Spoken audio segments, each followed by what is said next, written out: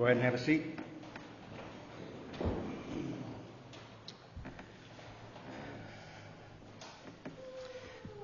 Thank you, Pastor. It's always an honor to open God's Word and to attempt to preach the truths that He has given us there. Today we're going to be in Ephesians chapter 2. That's going to be the main passage for today.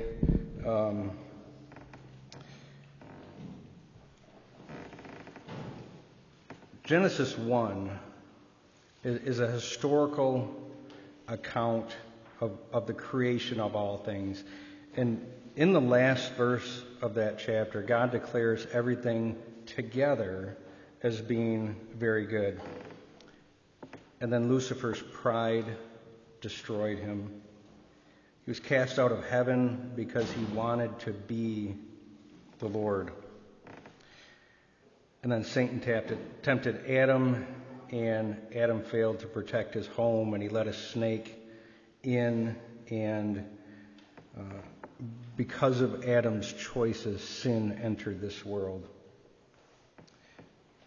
All humanity has suffered since then. Romans 5:12 tells us that sin came into the world through one man, and death through sin. We know that there's two kinds of death. There's a spiritual death and there's a physical death. And the spiritual death is substantially more destructive than the physical death. In physical death, the body becomes inactive. It becomes unable to perform. It simply isn't able to do what it was made to do. In spiritual death, which is the consequence of sin, the results are eternal pain and suffering, eternal death, the process of eternally dying. Adam cursed all people because of his sin.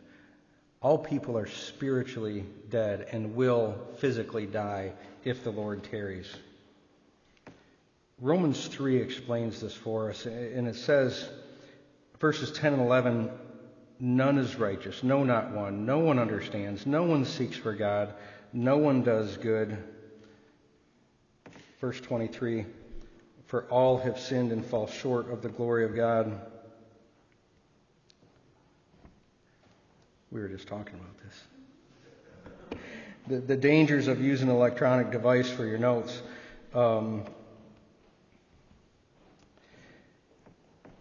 Verse 24 says, and are justified. Pardon me for a second here while I try to make this do what I want it to do that it doesn't apparently want to do. Verse 24 says, and are justified, talking about the sinner, is justified by his grace as a gift through the redemption that is in Christ Jesus, whom God put forward as a propitiation by his blood to be received by faith. In verse 26, it was to show his righteousness, that he might be the just and the justifier of the one who has faith in Jesus. This is the gospel of Jesus Christ. Very, very simply, very quickly, it's mostly the gospel. There's four main components of the gospel: God, man's sin, Christ, and man's response. And in those words that I just said, in the verses we just read, there wasn't a response of man in there, an intentional action based on the thoughts of man. I don't lightly break apart Scripture like that and just pull pieces out of verses, but like the truth in Genesis, like the truth in Romans 3, like this very deep passage here in Ephesians 2, these are wells of God's truth, and we need to soak in them. We need to jump in and soak in them and allow it to permeate us so that we can be changed. it's good for Christians to visit doctrine frequently. This doctrine that we're talking about, the doctrine of sin, it's spread through all throughout the Bible. It starts in the beginning and it ends at the end when God wipes away sin from his good creation and he makes all things new. Understanding our sinfulness will drive us to repentance, gratitude, and humility in Christ. That is our proper response to the gospel. Repentance, gratitude, and humility in Christ. And that comes from an understanding of our sinfulness. The sin that we're born into in Adam and the sin that we intentionally commit on our own. Spurgeon wrote, "I am bound to the doctrine of the depravity of the human heart, because I find myself depraved in heart, and have daily proofs that there dwelleth in my flesh no good thing." Spurgeon was a student of the Bible and a gifted preacher, and he clearly studied himself as he read the Scriptures. There's a good lesson there for all Christians. We need to look at ourselves. We don't just read the Bible to find the truths. We have to apply those truths. We have to find the meaning in our own lives. How should we be changed because of what God's Word says? Gifted scholars and preachers like Spurgeon and Calvin and Sproul and Lloyd-Jones and so many more have studied God's Word, and they've preached God's Word, and they've mined out these truths. And we need to do the same thing. It's not just sermons and studies that are life-changing. It's God's Word that's life-changing, and God's Word is life-changing because God himself is life-changing.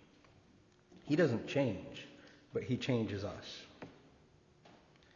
Charles Hodge said, "Since in the Scriptures are undoubtedly the Word of God, with what reverence should we receive their divine instructions? With what assiduity and humility should we study them? With what confidence should we rely upon the truth of all their declarations? And with what readiness should we obey all their directions? We are specifically concerned to learn what they teach with regard to the character of men, the way of salvation, and the rule of duty." I didn't know what assiduity meant when I read this the first time. I had to look it up. It means constant or close attention to what one was doing. So with that in mind, with what assiduity and humility should we study them, the Scriptures? With what confidence should we rely upon the truth of their declarations? And with what readiness should we obey all their directions? Romans tells us that every person that ever lived is a sinner. That's a violation of God's holiness, and it's not just a label, it's a status. Today's world rejects status and personal identity and labels. It's fighting hard to get away from specific names that mean specific things. People just call themselves seemingly random terms. They make things up to identify themselves with make-believe ideas, fabricated thoughts. And that is the benchmark for humanity. That's the norm for the sinner. It's what we're all born into, is either a misunderstood or a make-believe identity. But the reality, we're all born sinners because of Adam's sin. I know you don't need me to come in here and tell you that. It's nothing new for you to hear about sin and who we are as condemned from sin. And I sure hope I'm not the last guy to tell you that Jesus rescues sinners. That he clears the guilty, that he helps the helpless, that he strengthens the weak, that he heals the sick, that he brings the dead to life. Will you pray with me this morning?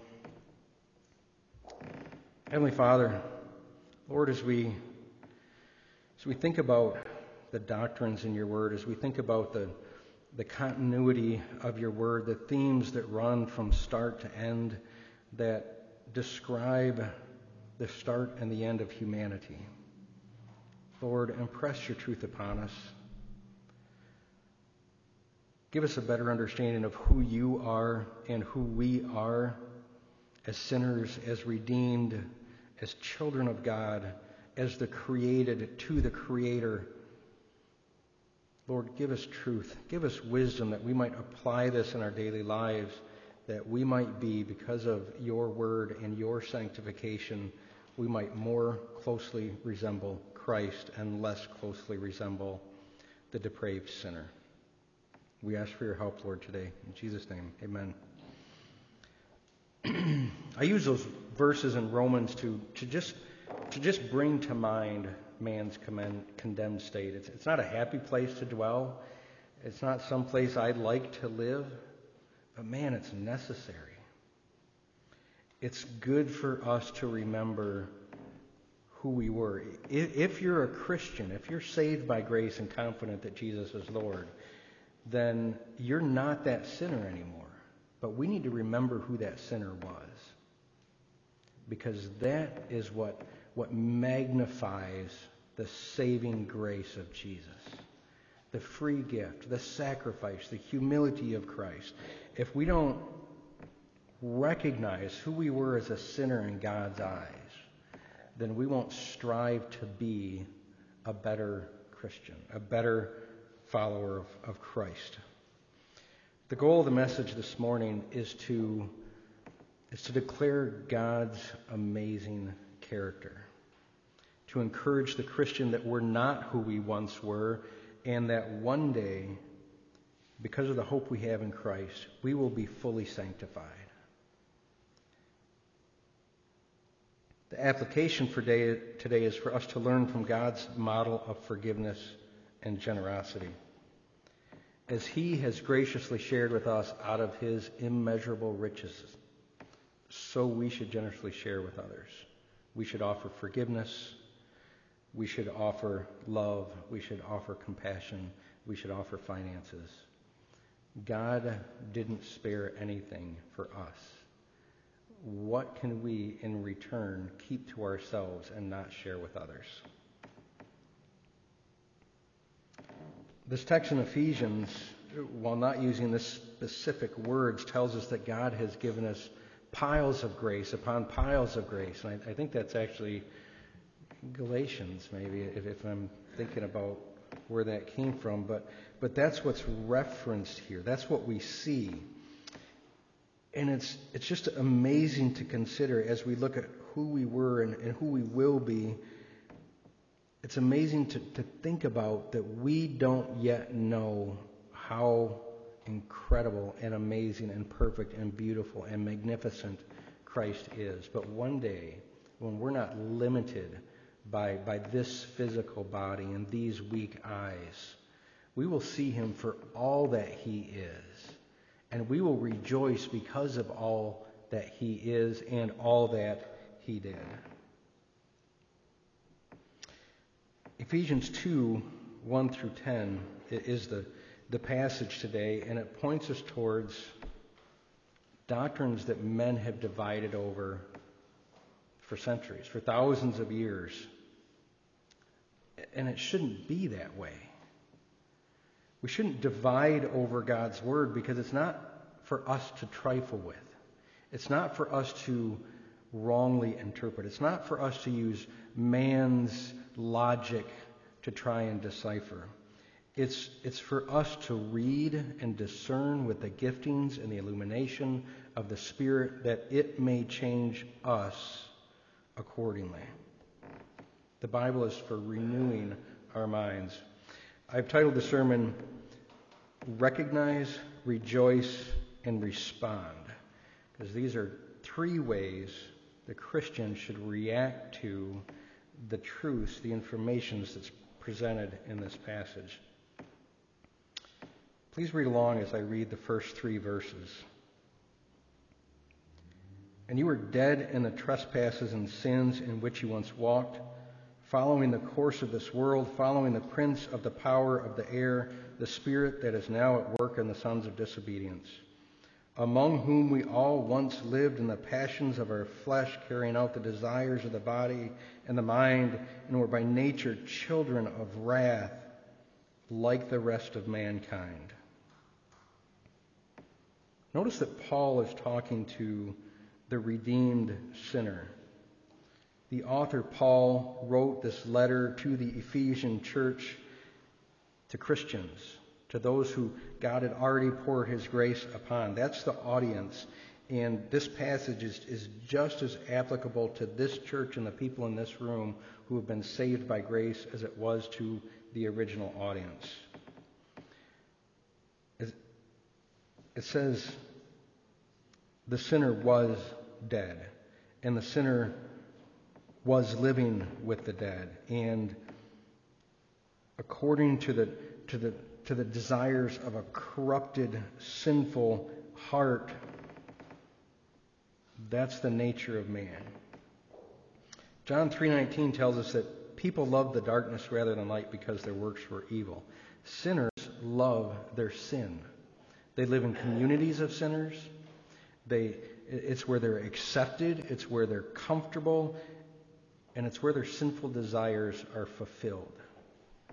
We see that in this passage, this community of sinners following Satan. Look at the terms in these first few verses. It describes disobedient rebels. Verse 2 says following, and then again it says following the dark spiritual power that is Satan, who was cast out of heaven. We are sinners and we are influenced by evil. That's a terrible combination. How can one expect to overcome those odds? By our own merit, by our own action, by our own power? No. Yet, verse 3 says we were all like that, chasing after momentary satisfaction and fulfillment and disregarding what is plain to all mankind. Back to Romans 1, for what can be known about God is plain to them because God has shown it to them, his invisible attributes, namely his eternal power and divine nature, which have been clearly perceived ever since the creation of the world and the things that have been made. Satan's an evil spirit at work in the world, and he is deceiving those who are already blind. He rules over those who are rejecting God. He encourages them with lies just like he did to Adam. He exploits their weakness. He preys on their worldly desires. He uses charm to coerce the lost into doing what they already want to do. Entices the eyes of men and women to someone who is attractive from the other sex. He glorifies personal power and honor and fame, and he builds upon the desires that already lay in the heart of the sinner, encouraging them to lie, cheat, and steal the positions, possessions, and people they desire. Satan encourages sinners and Christians to lie, cheat, and steal the positions, possessions, and people that they desire. All people desire power and glory and honor. It's innate. It's born into us in our sin nature, and we don't need to argue about that. We only need to be honest with ourselves, because we've all felt it, we've all seen it, we've all wanted it. Some people would desire power in a business-like setting. They'd want to have authority over other people. They'd want to see other people doing what they ask and producing something that they want. And that's not inherently bad. If somebody desired to make a better coffee cup that kept the coffee hotter and was easier to clean and didn't have a little tab that hits my nose every time I drink it, man, I'd be interested. And that'd be a good thing, as long as he did it in a morally upright and ethically proper way. But when people steal somebody's idea, or when they abuse their power over people, that's sin. And that's a silly example. But it brings to, I hope, brings to your mind the biblical truth is that carnal man operates in ways that are intended for good, but manipulate it in an unscrupulous manner for personal gain, and it's often at the expense of someone else. Selfish heart of man can be seen in all kinds of different ways. Sexual immorality has been a sin since the beginning and will remain a sin until the end, and it destroys lives. Sometimes it sneaks in, sometimes it bulldozes its way into someone's life. A supposedly, possibly innocent flirt makes a man's heart flutter, and if that man doesn't slam the door shut on that, what happens? The desire grows, the sin grows until it consumes him, and it ends in marital distress or divorce and divine judgment. Why do men and women do things like this? What's the instigation? Where's the motivation for one's actions? Well, there's only two real positions on this. Either one is motivated to obey their Savior, to please their Savior, to the one who left glory and sacrificed himself in a human birth and humility and obedience, came and lived and was mocked and was shamed and died for the sins of the sinner. Either one loves that Savior and wants to please him and obey him because he's morally upright, or one is a carnal man, chasing after the desires of their own heart and living according to the cultural standards that are around them. I don't want to talk about the cultural standards in America today. Undecided genders, uncommitted relationships, unique personal expression, immediate satisfaction. These are the things that dominate our culture, the people's thoughts and desires that are around us. And they are vile to a holy God. All those who live according to the ways of the earth are under the wrath of God because they have violated his character and they act simply according to their own desires. They're at war with God, rejecting his moral law, rebelling against his civil authority, and refusing to worship him. That's the heart of the sinner. And what hope is there in that heart, in that man? Everything around them is pushing them away from God, away from truth.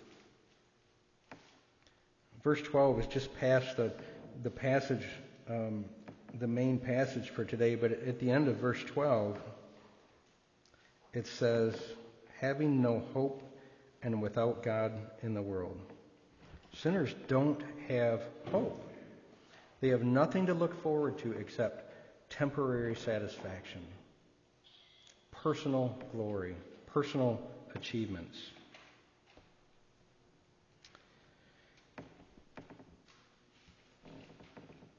Verse 4, but God, being rich in mercy because of the great love with which he loved us, even when we were dead in our trespasses, made us alive together with Christ. By grace you have been saved, and raised us up with him and seated us with him in the heavenly places in Christ Jesus, so that in the coming ages he might show the immeasurable riches of his grace in kindness towards us in Christ Jesus. But God, because of his deep eternal love. But God, because of his sacrificial love. But God. God so loved the world that he gave his only Son, that whoever should believe in him should not perish but have eternal life. Very well-known verse. And when it's not also read with John 3:18, which says, whoever does not believe is condemned already, it can give false hope and false religion to a false believer.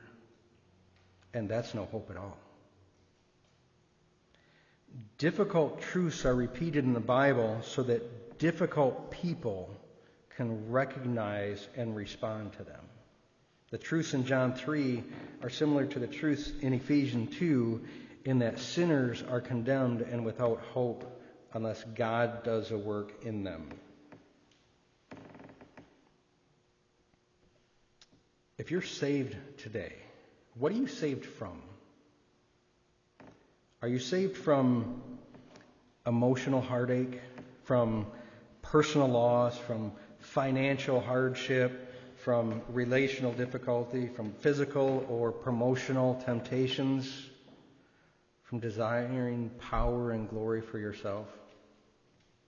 Is that what God saves you from? Or is salvation so much more glorious than that? Is salvation from sin the removal of God's wrath and the blessing adoption of us into his eternal family? God doesn't promise the removal of all those other things. He promises sanctification to the obedient. That's a work that God does in us when we are responsible and react to him.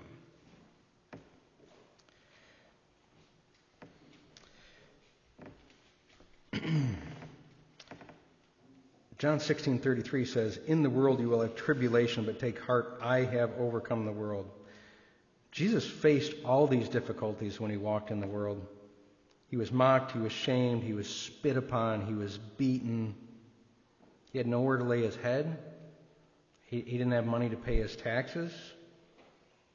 Jesus lost loved ones.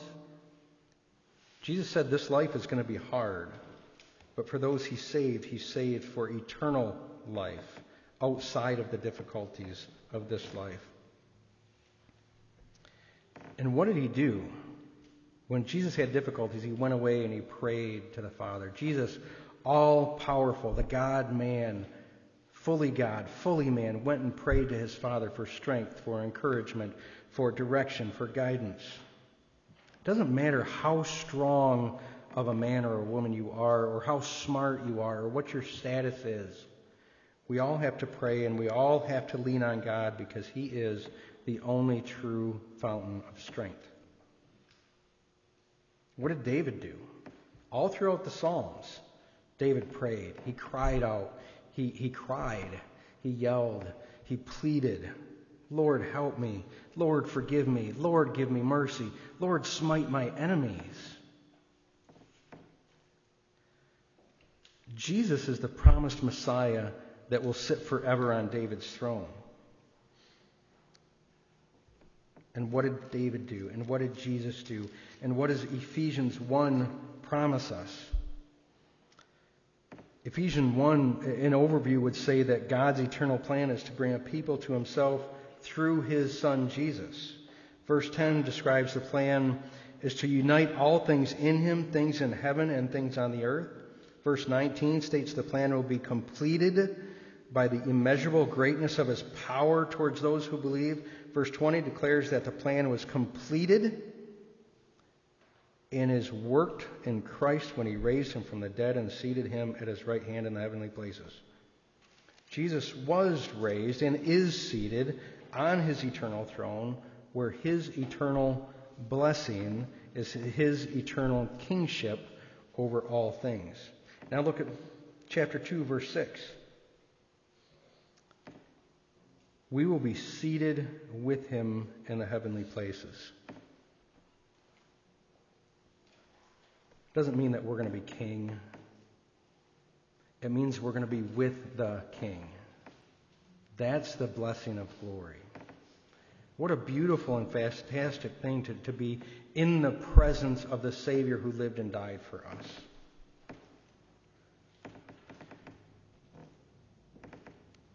This world is difficult, and it has trials and it has temptations, but to live is Christ and to die is gain. Through personal obedience to biblical commands and divine sanctification, the ransomed, those who were purchased by the blood of Christ, will be made more and more like Christ, with their ultimate end being that of sinless saints who are forgiven in Christ because of Christ. This is the redeemed sinner's hope. The sinner has no hope. The redeemed sinner has hope in Christ because of Christ. It's a promise from the Almighty.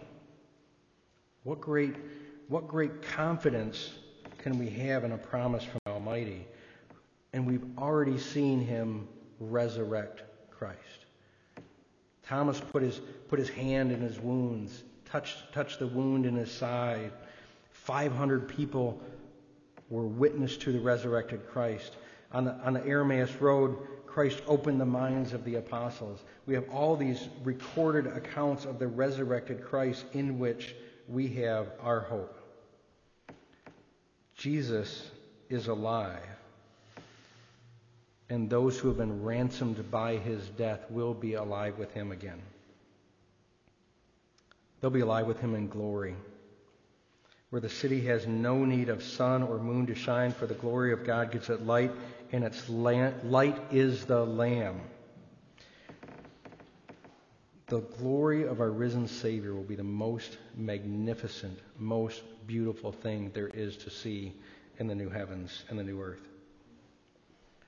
The Son is the radiance of the Father and the exact imprint of his nature. He is glorified because of his perfect nature and his humble, obedient, sacrificial works on earth. And one day he will be fully revealed in his transcendent, infinite nature. And when we are unrestrained by the limits of this body, we will see him in all his might and all his majesty. There is one God who deserves glory and honor and praise.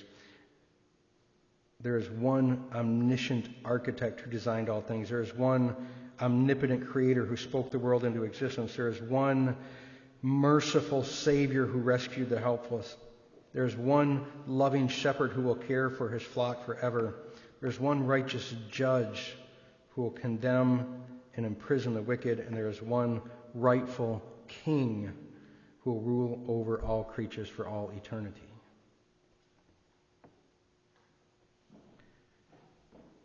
Today, in preparation for that day, we need to recognize what God has done for the sinner, rejoice in the future we have for him, and respond according to his biblical guidance. Fear God, love God, worship God, study God. When Jesus was asked, what is the greatest commandment? He said, love the Lord your God with all your heart, with all your strength, with all your mind, with all your soul. Because, according to Jude 1, he is able to keep you from stumbling and to present you before his glorious presence without fault and with great joy. Because, according to Romans 11, for from him and through him and for him are all things, and because worthy is the Lamb who was slain to receive power and wealth and wisdom and strength and honor and glory and praise.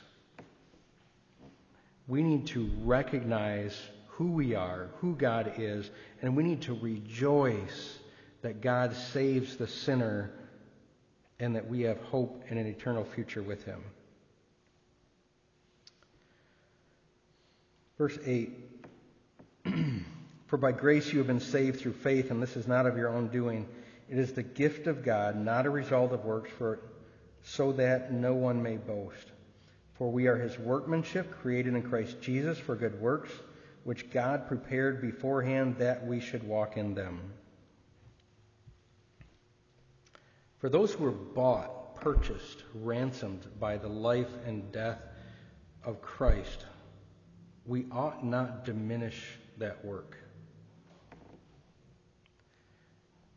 Let's recognize the work of Christ. Let's respond to the work of Christ. If God did a work in you, if you recognize your sinfulness, if you've repented and trust that Christ paid your debt, what do? What's the Christian's proper response to recognizing that? The Holy Spirit, through the hand of Paul, gave us a lot of answers for that in the New Testament, and many right here in the book of Ephesians. For the Christian, Ephesians 5:1 and 2, Therefore, be imitators of God as beloved children, and walk in love as Christ loved us and gave himself up for us as a fragrant offering and sacrifice to God. To the bride of Christ, the church, Ephesians 4 says, you are to equip the saints for the work of the ministry, for the building up of the body of Christ, until we all attain to the unity of the faith and of the knowledge of the Son of God. Husbands, Ephesians 5:25, love your wives as Christ loved the church and gave himself up for her. Wives, Ephesians 5:22, submit to your own husbands as to the Lord. Unwed, Ephesians 5:16, make the best use of your time. Children, Ephesians 6:1 and 2, obey your parents in the Lord, because this is good, and it is honor your mother and father. This is the first commandment with a promise that it may go well with you and that may you live long in the land. To anyone who doesn't have faith in Jesus, repent and believe. The words of Jesus in Mark 1:15-16. Submit to Christ. Allow him to cast away the chains of sin that tie you down and purchase your freedom. Freedom is in forgiveness. God pours out grace upon grace, and he offers forgiveness. Forgiveness is when God commits to never again bringing up our deficits or our faults for the purpose of judgment. He doesn't demand a payment from us, yet the redeemed are released, and there is no more debt to pay. This passage, Ephesians 2, so often I've heard used as a condemnation to the lost, to the sinner, to the unbeliever, to the broken world. And it's used as a sword. And it's used to declare the personal failures of others. But Paul's not really doing that. He's not he doesn't say, look what they did. He said, look what you did, church. Look what you did, Christian. Look what you did, redeemed sinner. Look who you were. Look what I saved you from. You were once following the prince with the power of the air, Satan. You were children of wrath. You were rebellious. You hated God. You were at war with him. The first two words in this passage, and you, Christian.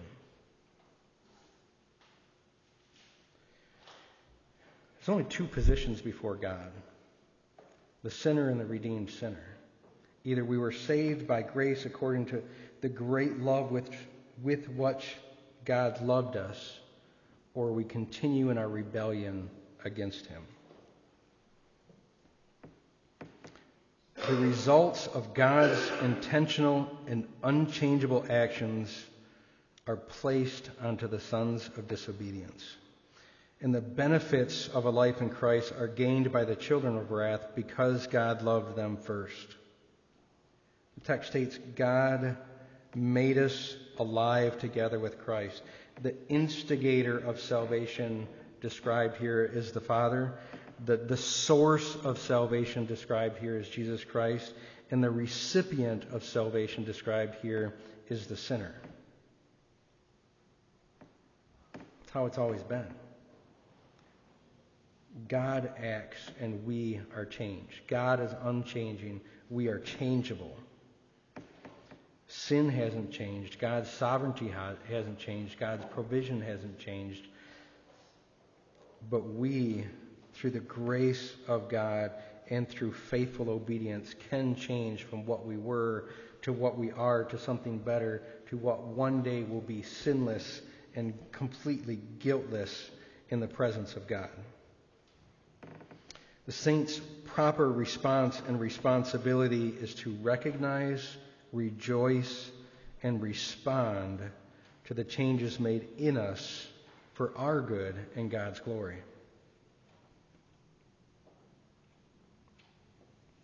We need to recognize our sinfulness and God's perfection. We need to rejoice because God acted on our behalf, and we need to respond with gratitude and servitude.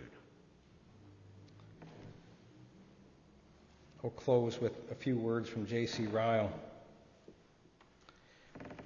A few more years of watching and praying, a few more tossings on the sea of this world, a few more deaths and changes, a few more winters and summers, and all will be over. We shall have fought our last battle and shall need to fight no more. The presence and company of Christ will make amends for all we suffer here below. When we see as we have been seen and look back on the journey of life, we shall wonder at our own faintness of heart. We shall marvel that we made so much of our own cross and thought so little of our crown. We shall marvel that in counting the cost, we shall ever doubt on which side the balance of the profit lay. Let us take courage. We are not far from home. Christian, I hope you rejoice in who Christ is and what he has done for you. If you're unsaved, I pray you will submit to him today. Ask him to change your status, your sinfulness, and your eternal destiny. Let us pray. Heavenly Father, you are the only righteous God, the only eternal God, the only transcendent God, the only holy God, the only all-powerful and all-knowing and active and living God. Lord, I pray that you will act among us today and tomorrow and until Christ returns. Show us your truth, show us our weakness, and show us that we are either redeemed or still condemned, that we may come to you, that we may follow you, that we may submit to you, that we may know you and love you and show others how magnificent and gracious and loving and forgiving you are. Lord, there is none like you, and your ways are not our ways. Sanctify us in your truth. Sanctify us by your Spirit. Make us to be more like Christ. Glorify yourself in us and through us. We pray today in Jesus' name. Amen.